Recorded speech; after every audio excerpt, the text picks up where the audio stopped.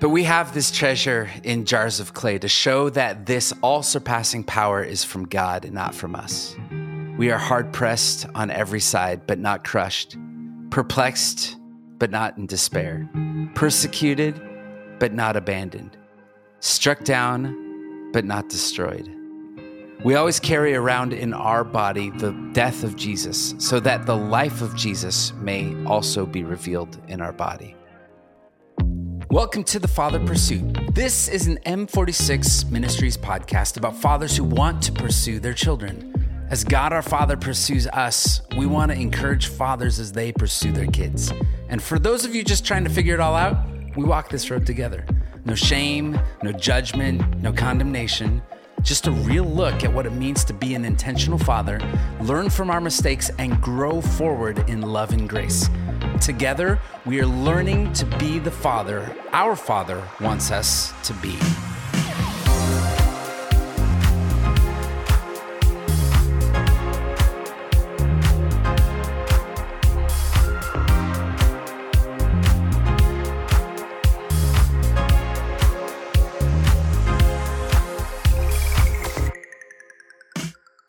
Hey, thanks for joining us on the Father Pursuit podcast. My name is Matt Davis, and I'm here with Bryn and Brian Elliott, the co-founders of M46 Ministries. Now, today's episode, we are continuing on this discussion of suffering, and the name of this episode is The Blessing of Suffering with a question mark at the end of it.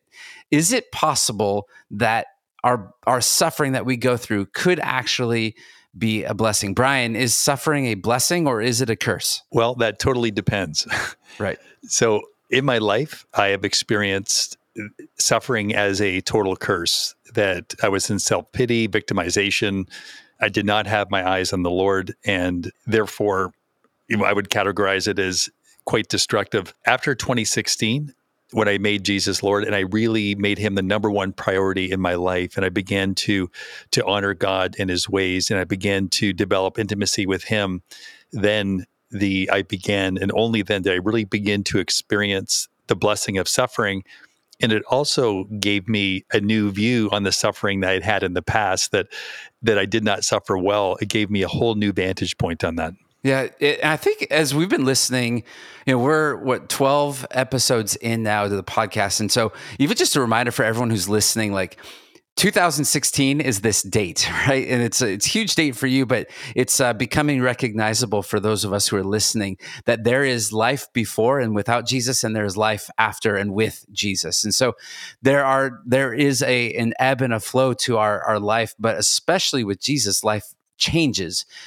Bryn, we were talking earlier about this idea of life being these hills and valleys, and how it might be easier to see God when times are good, but not so much when times are bad. Tell me more. Yeah, I think that, when we're on those hills, those high points of life where everything feels like it's working out and we can see God, moving and he seems so for us. And I think it's so easy to see him rightly in those moments and to see his character and his nature, in a right way. And then, we enter into these valleys because that's just how life is.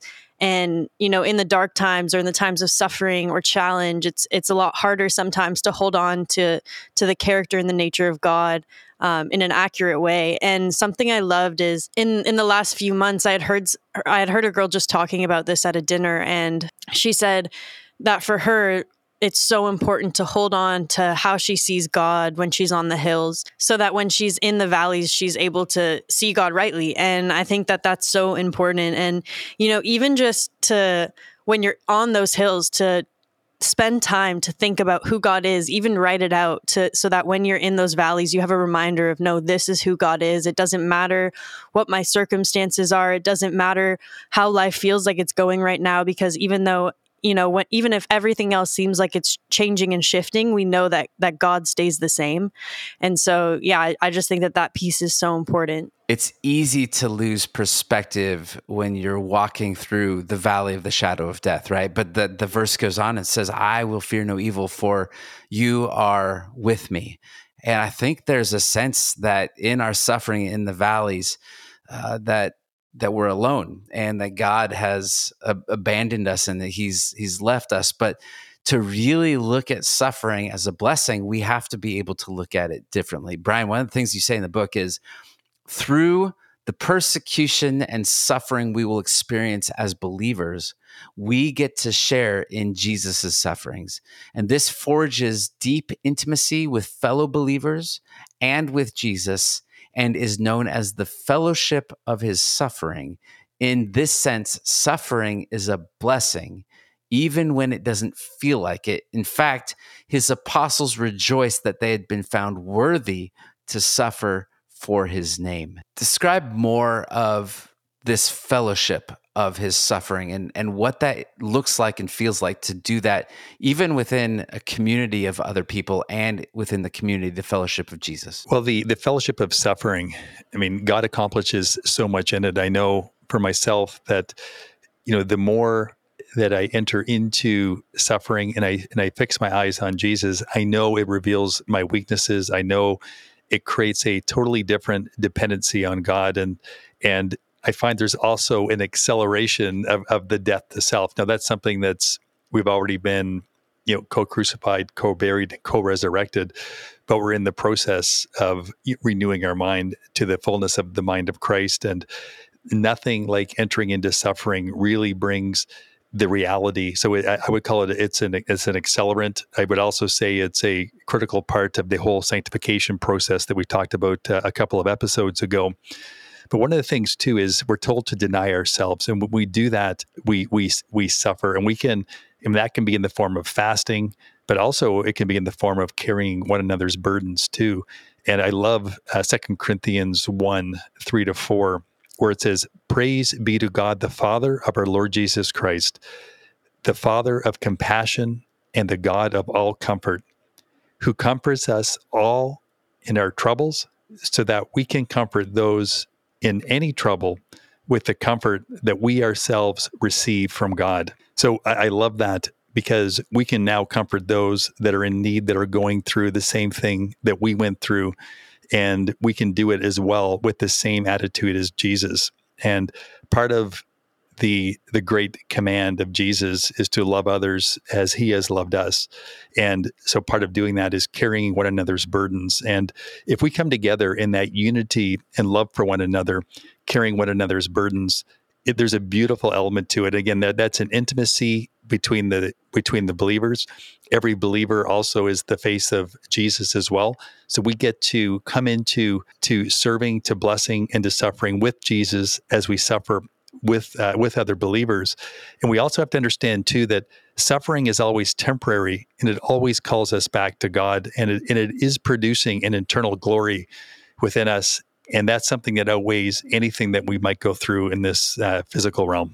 Yeah, that suffering is really that season of what Christian mystics and spiritual theologians over time have called the wilderness experience, or even the dark night of the soul. And I think you look at even Israel coming out of Egypt and going through their 40 years in the wilderness, and there was a movement for them. Obviously, there was a measure of suffering, but I think from God's perspective, this was relationship building, that their entire dependence throughout those 40 years was this relationship building, that God was there. And I love, one of my favorite passages is Deuteronomy 32:10. And it's talking about God and his relationship with Israel in the wilderness. And it says this, it says, "In a desert land he found him, in a barren and howling waste." And one of these days we'll have to look at the Hebrew and do a deep dive on it, because it's phenomenal. But our English language doesn't really convey everything that's going on here. But God found him in a barren and howling waste. He shielded him and cared for him, and he guarded him as the apple of his eye. And what I love about this passage is the actual word for apple in the Hebrew is tepuach. And the word tepuach actually does not ever show up in the Old Testament, in Scripture. So it's interesting that the translators, when they're coming across this passage, that they said apple, because the real word, it says he guarded him as the Ishon is actually the word that is used in the Bible. And Ish means man, Ishon means little man. So the question is, why didn't the translators actually go through this passage and say he guarded him as the little man of his eye? And here's the picture, and this is why I love it. Bryn and Brian, you guys are in the same room right now. If you got really close to each other, face to face, and you got so close that you're looking into each other's eyes, that you were so close that you actually saw your own reflection in the eye of the other, you would see the little man in the other person's eye. And do that as long as you're not driving. Somebody who's listening to the podcast right now, get so close to somebody and just try it. If you're so close to somebody that you see your reflection in their eye, then you now see the little man. And the language and this passage is saying that even in that wilderness time, even in the barren and howling waste, that God was so close to his people that they could have seen the reflection of God. They could have seen themselves even in his eyes. So God is saying, I want to be close, and I'm with you in the very midst of those wilderness experiences. Bryn, what does the prayer of somebody who is in the wilderness sound like? How do you pray in the midst of suffering? And what does that prayer look like? What does it sound like? Recently, actually, I went through a sort of like wilderness season where I felt like I couldn't hear God's voice and he wasn't saying anything to me for months. And I wasn't having any of the crazy spiritual encounters or experiences. And, living in YWAM Youth with a Mission, living in that community, it's like, it's happening around me all the time. Like God is like, I'm seeing breakthrough in other people. I'm seeing new levels of freedom. I'm seeing people get encountered and all these different things. And so I think, especially in that community, it can be easy to look at other people and be like, well, I'm not getting that. Why am I not getting that? And feeling far from God. And it was a hard season for me because I felt like before that, he was so clear and it was so easy to hear his voice. And even encounters were happening pretty often for me. And so in that season where I felt, far from the Lord, I couldn't see it at the time, but he was producing something in me and it was all for a purpose. And I think that that's so important when looking at suffering, is that there is a purpose to it and God will always bring purpose to it. For me in that season, at the end of that, wilderness season, I sat with the Lord and I was like, okay, this is really frustrating. Like, I don't feel like I'm getting anything here. Like, I can't hear your voice. Like, what am I doing wrong? All this kind of stuff. And the Lord so clearly spoke and he said, if you never heard my voice again, if you never had another spiritual encounter or experience, would you still follow me? And, and I realized that he was producing this like steadfastness in him, that no matter what's going on around me or no matter what I'm experiencing, I'm going to choose to follow him, even if I don't, experience the gifts of the Spirit or hear his voice super clearly or have encounters. And I think that that's so important too, is that, sometimes it's harder to see in the moment when you're right in something, that no, the Lord's actually producing something in you and growing something in you. But I find that every time I get through it, I'm able to see it after. And I even love like Romans 5:3-5. It says, but we rejoice in our sufferings, knowing that suffering produces endurance, and endurance produces character, and character produces hope. And the hope does not put us to shame, because God's love has been poured out into our hearts through the Holy Spirit who has been given to us. And so that verse, I feel like, is a beautiful prayer. I feel like looking at that verse and even just praying the scripture out of, acknowledging, okay, God, you're doing something here and you're producing something in me, whether it's character or endurance or steadfastness in you. And not just looking inwards of, oh, this is hard, What a gift, though, to be able to come out of a season like that and to be faced with the question of, like, if you never heard my voice again, would you still be faithful? I think that's a good, deep question that we have to be able to bring before the Lord and sit with that. There's an Old Testament scholar and theologian. His name's Walter Brueggemann, and he wrote this amazing book called The Spirituality of the Psalms. And he talks about how the Psalms paint a picture for us of these different seasons of life. And he talks about these seasons being orientation, disorientation and reorientation. And those Psalms of orientation, it's a season when everything is right in the world and our posture is facing towards God, and there's delight in his presence and in his creation. You have these Psalms like Psalm 8 that go like, when I consider your heavens, the work of your fingers, the moon and the stars, which you set in place. What is man that you're mindful of them, and human beings that you care for them, right? That's the orientation. But Brian, sometimes we get thrust and without warning into that season of disorientation. And it feels like the rug has been pulled out from underneath us. And that delight of being with God feels more like abandonment, and disorientation is that like grasping in the dark and searching for God and feeling like he's either like evasive or he can't be found. And then you get like these Psalms, like I think it's Psalm 13. It says, "How long, Lord, will you forget me forever? How long will you hide your face from me?" And how do you work through that and have the perspective of the moment and say, like, still I will worship even in this time, even in this season? For me, when I do go through a period like that, I think the number one thing is not to be quiet about it, to be real and authentic and vulnerable with it. And so, I mean, I've got people around that I can share very, very openly with. And ultimately, it's never an issue with God. It's always an issue in our own heart, something that needs to be dealt with. There's a root, there's healing required, usually that, and people outside, as we share these things, can minister to us, and, they can really help to shift that season. Because, I mean, God's not into elongating seasons. Like he says, after you've suffered a little while, right, then the God of hope will restore you. So we're not meant to be burdened in this rut of suffering. But I think when we understand too that the crushing really does lead to blessings, like Bryn said, and that just how character and perseverance is formed in that unshakable hope. Because once we have that, I mean, then we have that to share with the world, and it's very, very powerful. I think too, just understanding that, Jesus was the ultimate example of suffering, the weight of the sin of the world and the consequence of that. And so his level of suffering in every level was unimaginable. And then, you look at, unless a grain of wheat falls to the ground and dies, it remains only a single seed. But if it dies, it will produce many seeds. So we have to understand that Jesus shows us that the greatest death and loss apparently was now the greatest victory.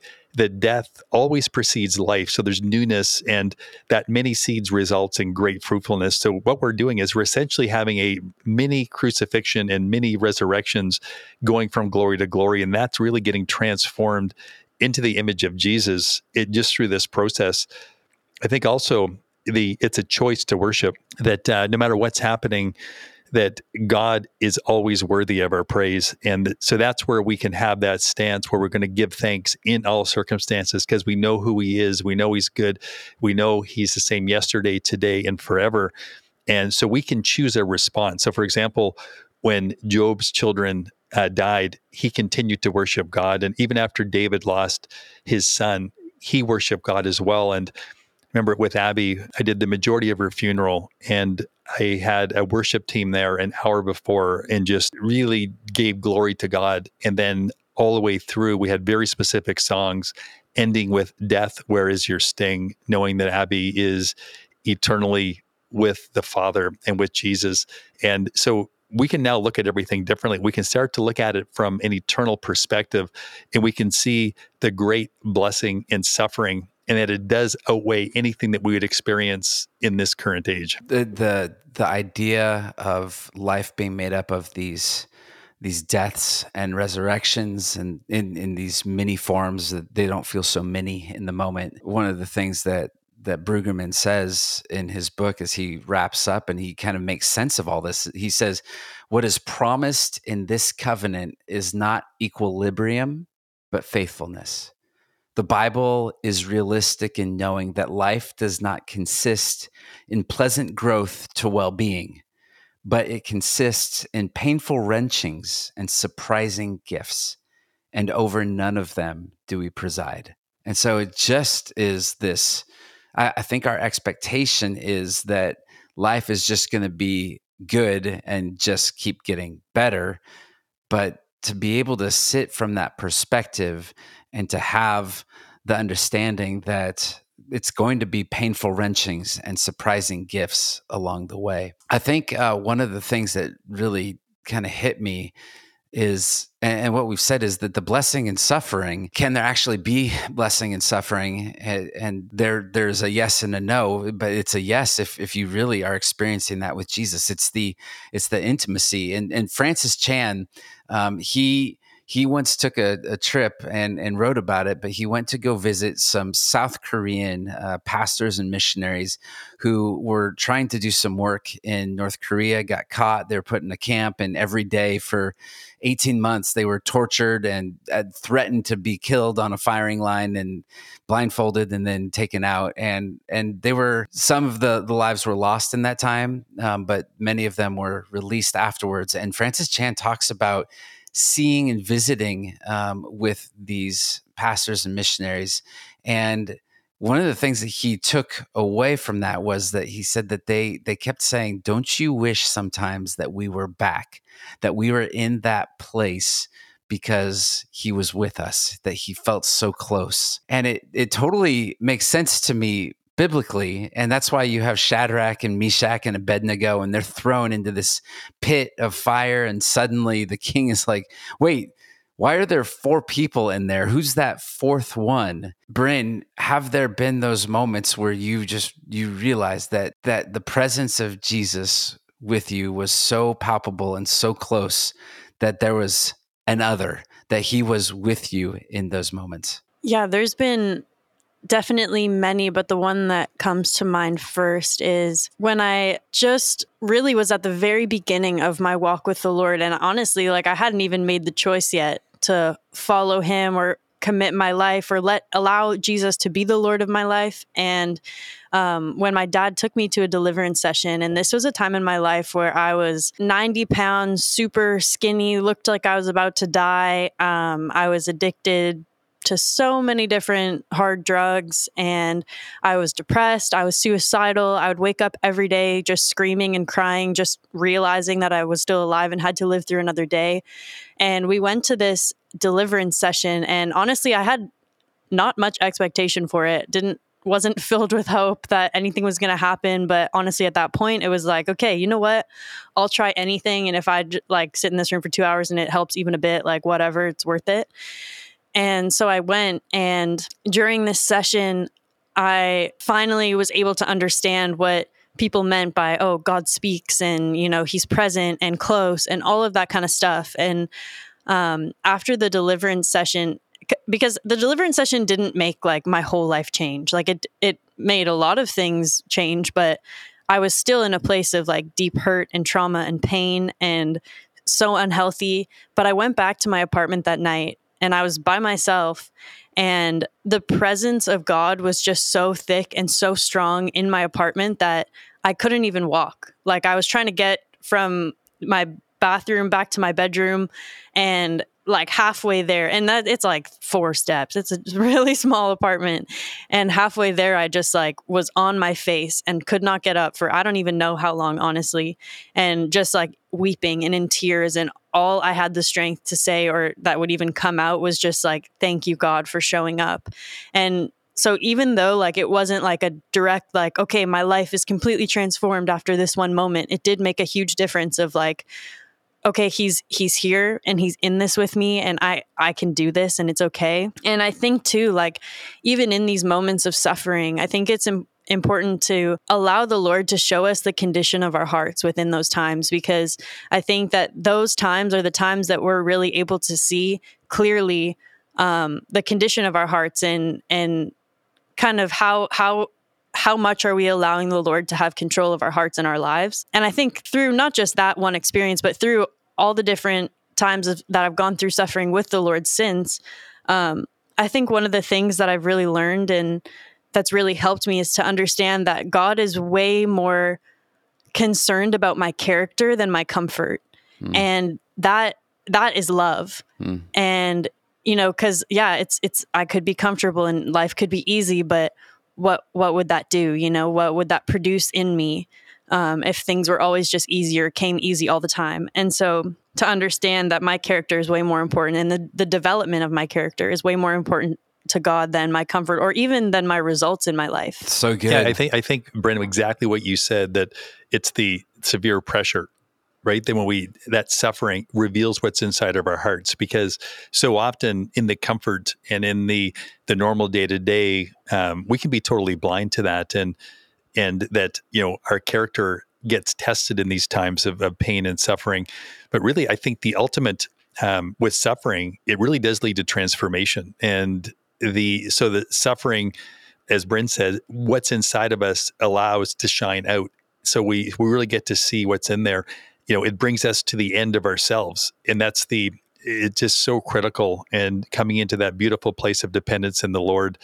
And the things of this world, I noticed that in my own life, I began to grieve as the things of the world became strangely dim, and I was dying to a lot of my old life, and that included a lot of aspect to friend groups, to what I valued, to what I did, to where my focus and priorities were. I actually had to even grieve that as I was going through. I remember being almost perplexed by the level of grief, but that's just it's transition, and it's normal, and it's healthy, and it's good. I also find that suffering produces humility and brings us to that place of surrender.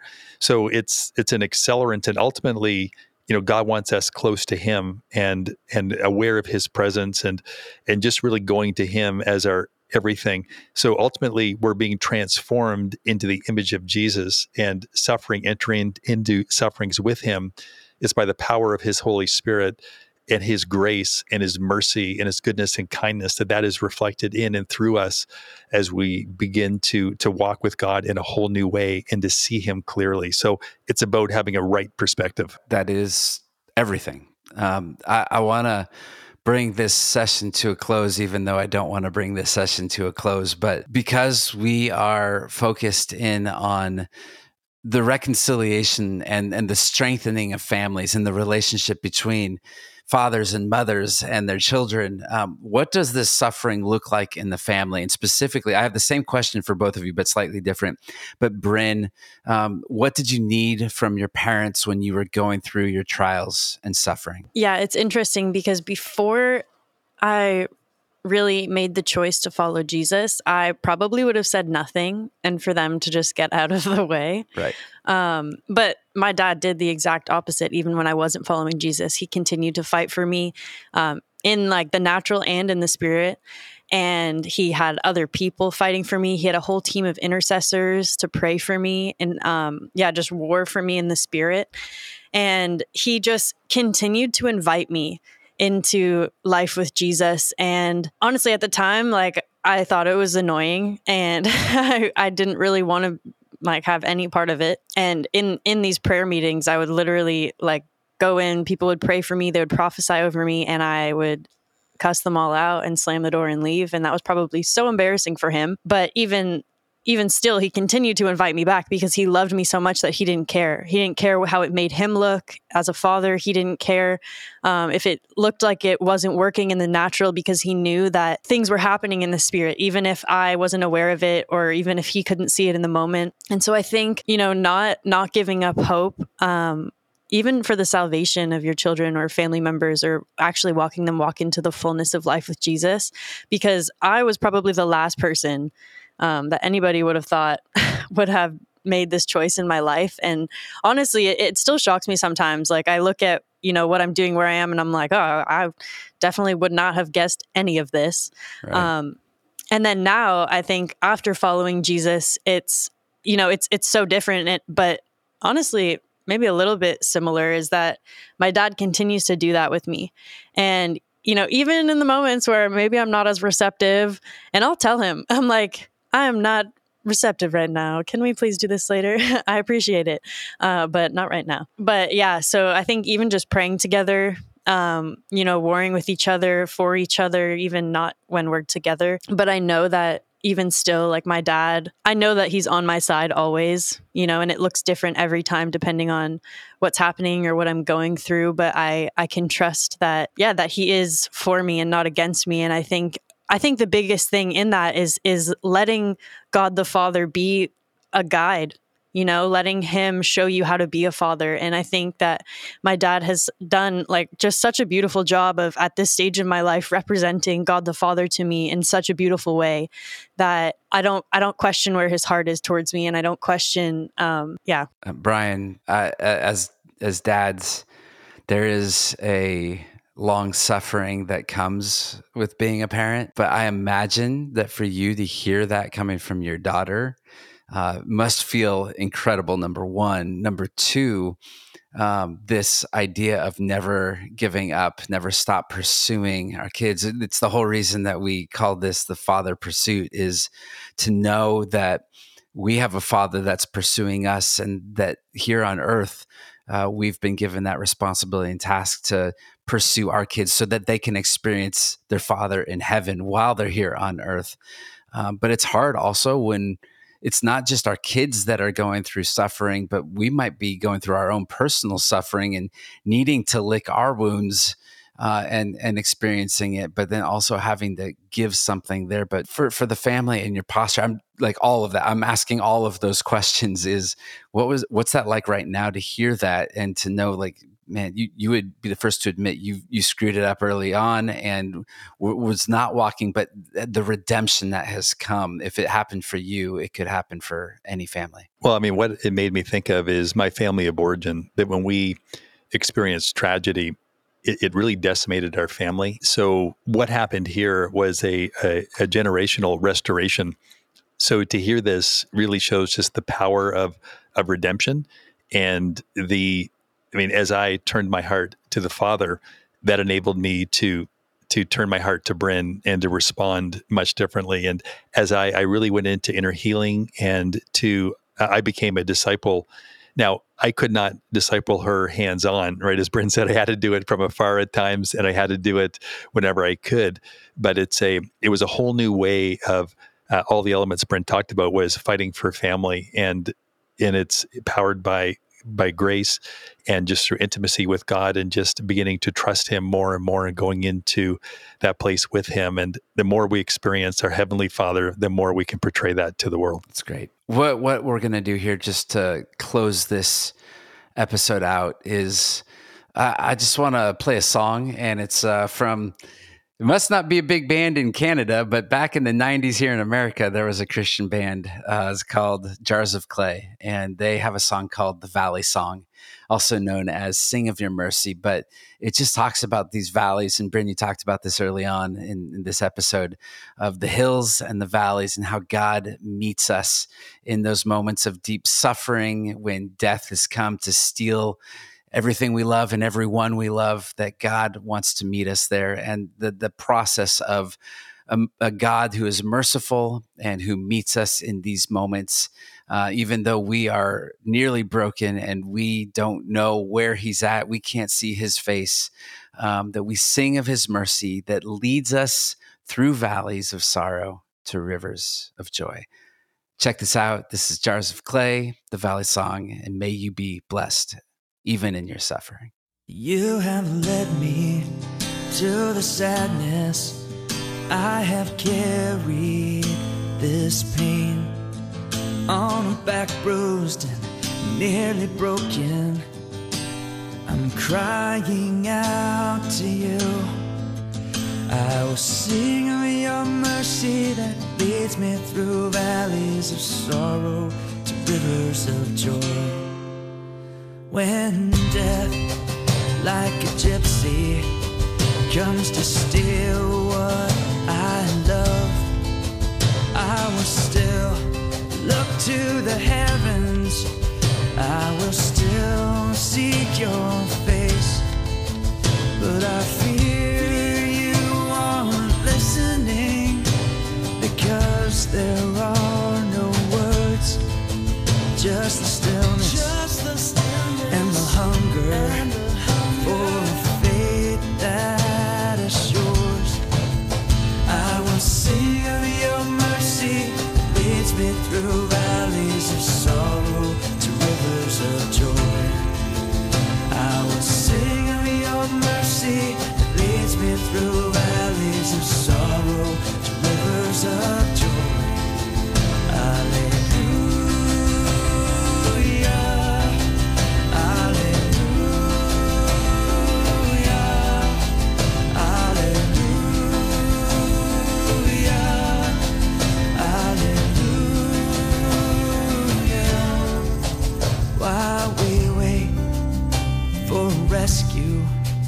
with our eyes tightly shut, face to the ground, using our hands to cover the fatal cut. And though the pain is an ocean tossing us around, around, around, you have calmed greater waters, and higher mountains have come down. I will sing of your mercy that leads me through valleys of sorrow to rivers of joy. Yeah.